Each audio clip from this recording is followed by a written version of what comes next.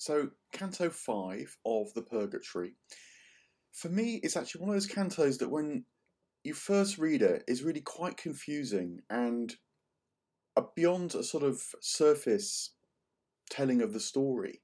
Um, you wonder quite why it's there. It can sort of seem a bit trivial in a way, but it does yield up deeper insights.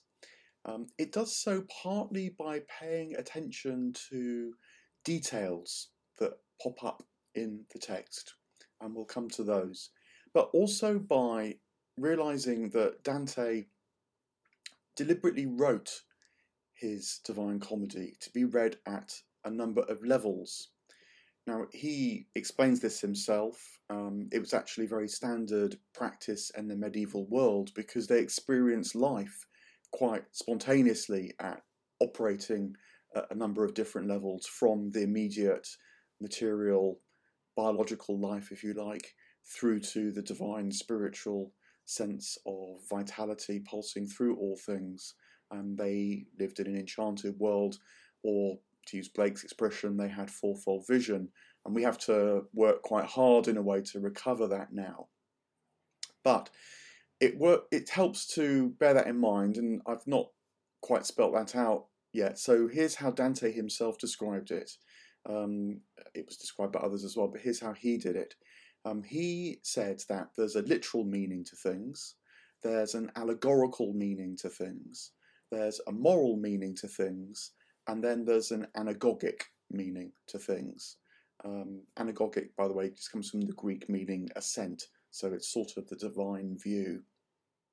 And he uses in one bit of his writing, not in the Divine Comedy, I think it was in a letter, he uses the psalm when Israel was led out of Egypt, which we'd encountered earlier actually in the Purgatory. And he says that the literal meaning of that is literally when Moses led the people of Egypt out of Egypt. The allegorical meaning is that this was a sort of type for how Christ was going to lead people to the promised land. So the early Hebrew experience was a foretaste of the complete manifestation of that experience as the Christian might see it. Particularly, you might say, the sort of the churched Christian, living very much in the Christian world.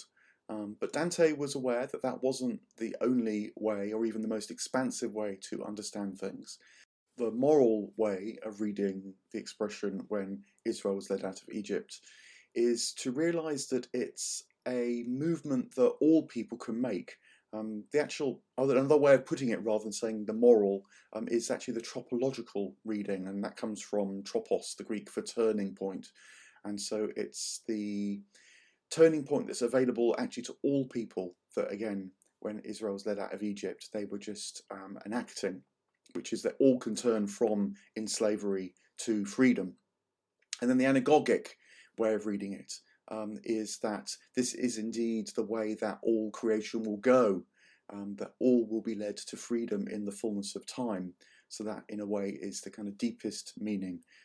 It's the meaning seen by God under the aspect of eternity, and that can be felt inside us if we tune into that level of reality too. And I think that having a practice at tuning into that level of reality is what this canto offers us.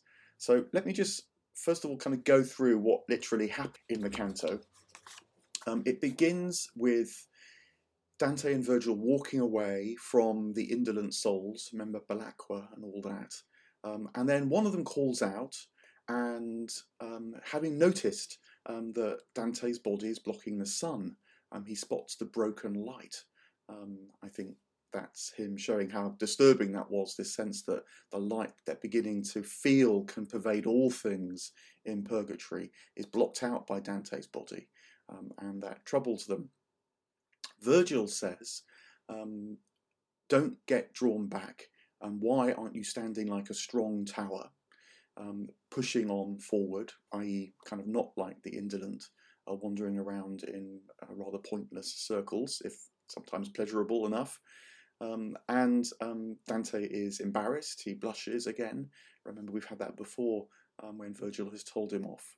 And so we got the sense here of Virgil in this canto really is learning his lessons well. He is actually really taking on board the focus, the sense of intention, his will and his desire coming together as he leads Dante. But Dante himself is a bit being pushed around, being pulled in all sorts of different directions, and being drawn back by the indolent. And the indolent, aren't quite sure what they're doing, and they're still learning that in the many years they're spending in purgatory.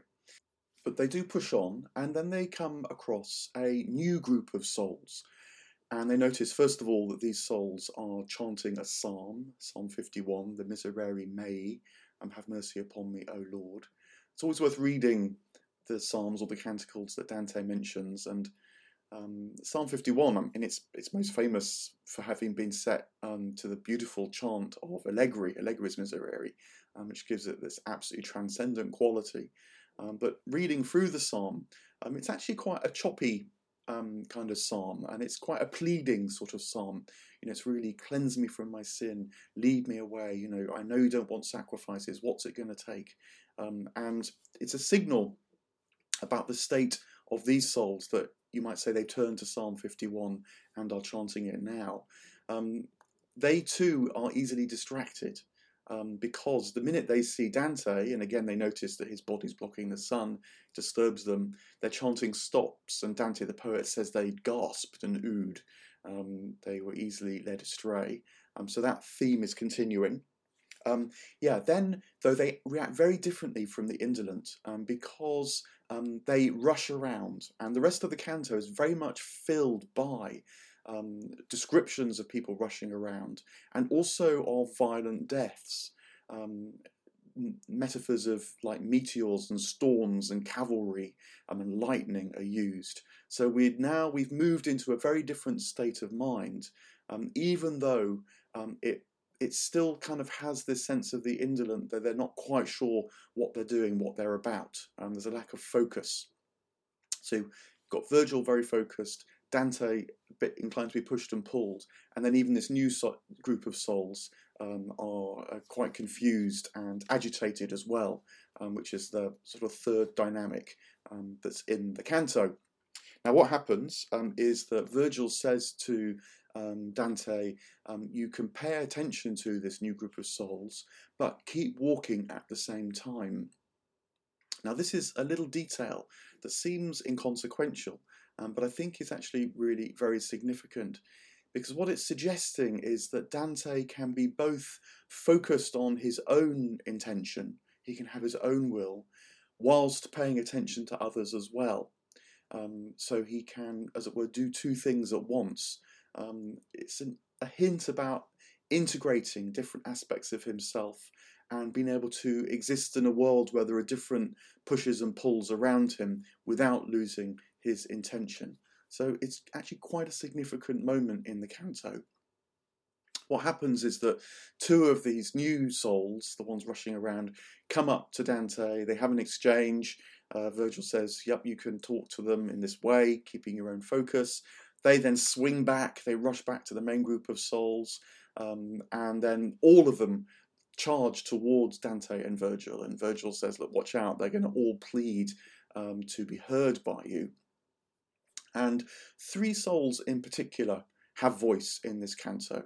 The first one is called Jacopo. He's not actually named in the canto, but the commentators have worked out who it is. He was a magistrate, so a kind of intermediary official. He displeased one of his rulers and was brutally murdered. And the canto describes quite vividly how his last sight on earth was bleeding to death, his blood creating a pool around him. But he remembers to call on God at the last moment, and so finds himself in purgatory here. Then, quite quickly, another soul interrupts. This is the soul of Buonconte del Montefeltro. Now, you remember we've met his father, Guido del Montefeltro, in the Inferno. He was the chap who was a great military leader and when he had become a Franciscan at the end of his life to sort of reform himself and ready himself for heaven, the Pope had asked him to use his tactical skills to help the Pope win a battle. He'd given up the Franciscan way of life. The Pope had told him, if you remember, that he would forgive any sin that might imply. And at Guido's death, there'd been a fight between a demon and St. Francis, and the demon had won, in inverted commas, and dragged Guido to Inferno. So we're now meeting his son, Buonconte da Montefeltro, and interestingly too, he gets caught up in the wars between the Ghibellines and the Guelphs, and at his death, which again is bloody, he said that he wandered, having his throat having been gashed until he finally died. But his body, once he had died, was then fought over by a demon and an angel. And this time, the angel took his soul to heaven, Buonconte explains, but the demon dragged his soul into a mire, into a swamp. There was then a storm was conjured by this demon, and it was swept along the Arno, and eventually the place of his body was never found. And it's quite likely that Dante knew in his life the story of how this quite significant figure in the Civil War was killed, but then his body not found. And so in some ways he's giving his answer revealed to him as he travels through the purgatory. And then right at the end, we're almost at the end of the canto now, right at the end, a third soul quickly and suddenly still, but rather beautifully appears. And she is called Pia. We don't know much about her, but in her few lines, she intimates that she too died suddenly because her husband, it seems, defenestrated her, pushed her out of a window one day. But she, rather than having a detailed account of her violent death, with the sort of implication that the previous souls were still rather preoccupied with the manner of their death, she actually says to Dante, look, when you return to earth and have rested from your journey here, then please pray for me. And the canto ends rather beautifully on that note. So what's going on here? Well, the literal meaning is that these are souls who met sudden violent deaths, but they did manage to call on God, or in the case of Buonconte, call on the Virgin Mary, and so their angels carried them to purgatory, which is where they are now. So it's a kind of another literal warning about beware that you don't face sudden violent death and are left outside of grace. But that's this formulaic mechanical understanding, which I think Dante is very much wanting us to move beyond. And so we can move to the second level of the reading, and begin to notice some of the details that nudge us in that direction. Now, one of them is we return again to this theme of praying for the souls of the dead and how that can help them in purgatory, even reduce their time in purgatory. Now, we've encountered this twice before. We're beginning to learn something about it, and I think there's something further to learn about it again here. Actually, one of the commentators, Helen Luke, she offers a reflection on the verb intercede to help open this up, because she notices that it comes from the Latin sidere, inter meaning sort of in between, and then sidere, which can mean walk or go, but it can also have the implication of being transfigured and even dying to a new life. And the implication, therefore, of that word reminds us of Dante's new stance, which Virgil is trying to foster in him, that even whilst Dante is on his walk through the purgatory, he can listen to others, he can stand in between their predicament and the divine goal that they're eventually going to reach in purgatory, but help them on their way. That is sort of buried in the etymology of the word intercede. And There's the sense, therefore, at this second level of the canto, that Dante is becoming capable of that. He is not just on his own journey, but can help the souls around him on their journey as well. You get other little hints and nudges in the canto that this might be going on, because, for example, Virgil tells the indolent that they might honour Dante as well, and that's a new stance towards Dante, a kind of respect, a sort of connection that is mutually beneficial. The new souls, the ones that are speeding around all over the place, they call Dante blessed. They see that if his body is on Mount Purgatory, that means that he must be blessed by God for that otherwise unnatural thing to happen. They also say that they will trust Dante, even though they know that his will is still imperfect. He's still getting a bit pushed and pulled around. When Dante looks at the souls, he can't at first focus on them. He can't see them quite as individuals. And I think that gives an indication of him seeing something about their state, which of course he must do if he's going to be able to help them. They had violent deaths, sudden deaths, and I think you can say that the trauma of that has left their souls jangled now, agitated now, and part of what purgatory is about for them is recovering from that. But they also see, as one of the souls puts it, the light from heaven in their last moment and call upon that. And that implies that they had the capacity to see the light from heaven, but perhaps their violent deaths were in some way connected to the disruption that fed and shaped their lives, so they couldn't fully focus on that light in their life on earth. And so are now here in purgatory, having to learn to draw down that light into a more settled and calm soul in order to travel up Mount Purgatory.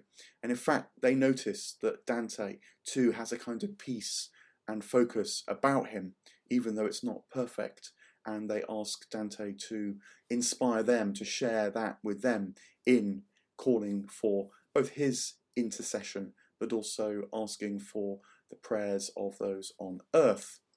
So in other words, there's a more allegorical, the second level of meaning in the return to this theme of praying for those who are in purgatory, because the souls here are beginning to see that it's something about the peace and calmness that is in Dante's presence, that might be brought to them by the prayers of others, that they need. It's not just the mechanical get prayers of others in order to reduce my time in hell, in purgatory. It's also, there's something about the quality that they're beginning to feel they can open up to. So they're learning something deeper about this idea as well. And of course, if you're open to what you need, you're much more capable of receiving it and taking it in. So that maybe is why it has the effect of reducing their time in purgatory. They're becoming more conscious, and therefore their wills and intent get that bit more gathered and focused. But there is a third level, the tropological, this turning meaning, because when you think about it, there's a very interesting contrast drawn up here, that Dante is beginning to learn both self-possession, in Virgil telling him to walk straight, to walk up the mountain, but also something of self-sacrifice, because at the same time he's able not just to do the one thing, focusing on his own journey, but his vision is able to reach a bit more broadly to those around him, so offer them something as well from the qualities of his own soul. So there's this combination of self-possession and self-sacrifice, which he's moving into, he's beginning to develop as well. And it contrasts very much with the souls that they meet, who in life weren't in possession of themselves at their death, both from the violence of their death, but also perhaps from the chaos of their life that the violence led up to. Also, their sacrifice wasn't a self-sacrifice, a turning to them as Dante is doing, but they were sacrificed in the bloody, violent nature of their deaths. So you've got by contrast, Dante, his more advanced state, if you like, which is this combination, you might even say, of love, being able to see that there's more in life than just his own journey, his own concerns, but keeping focused on his own journey, his own concerns as well. We learn just a little bit more about what love is like. So that's the tropological thing that Dante's beginning to instill inside himself. We then get a hint in this canto of the anagogic view, of the divine view, which is, of course, that God's knowledge, sight, love, desire, will is completely intent and steady and calm and focused, and at the same time is able to overflow not just into the souls around and about, a bit like Dante, but throughout the whole of creation. So we're getting an intimation here of the heavenly vision as well. If you can, as it were, look through the apparent surface chaos and the seeming literal meanings that scream out at you first of all, have the eyes to see, the ears to hear, more deeply into the gentle undercurrent that's beginning to push through this canto.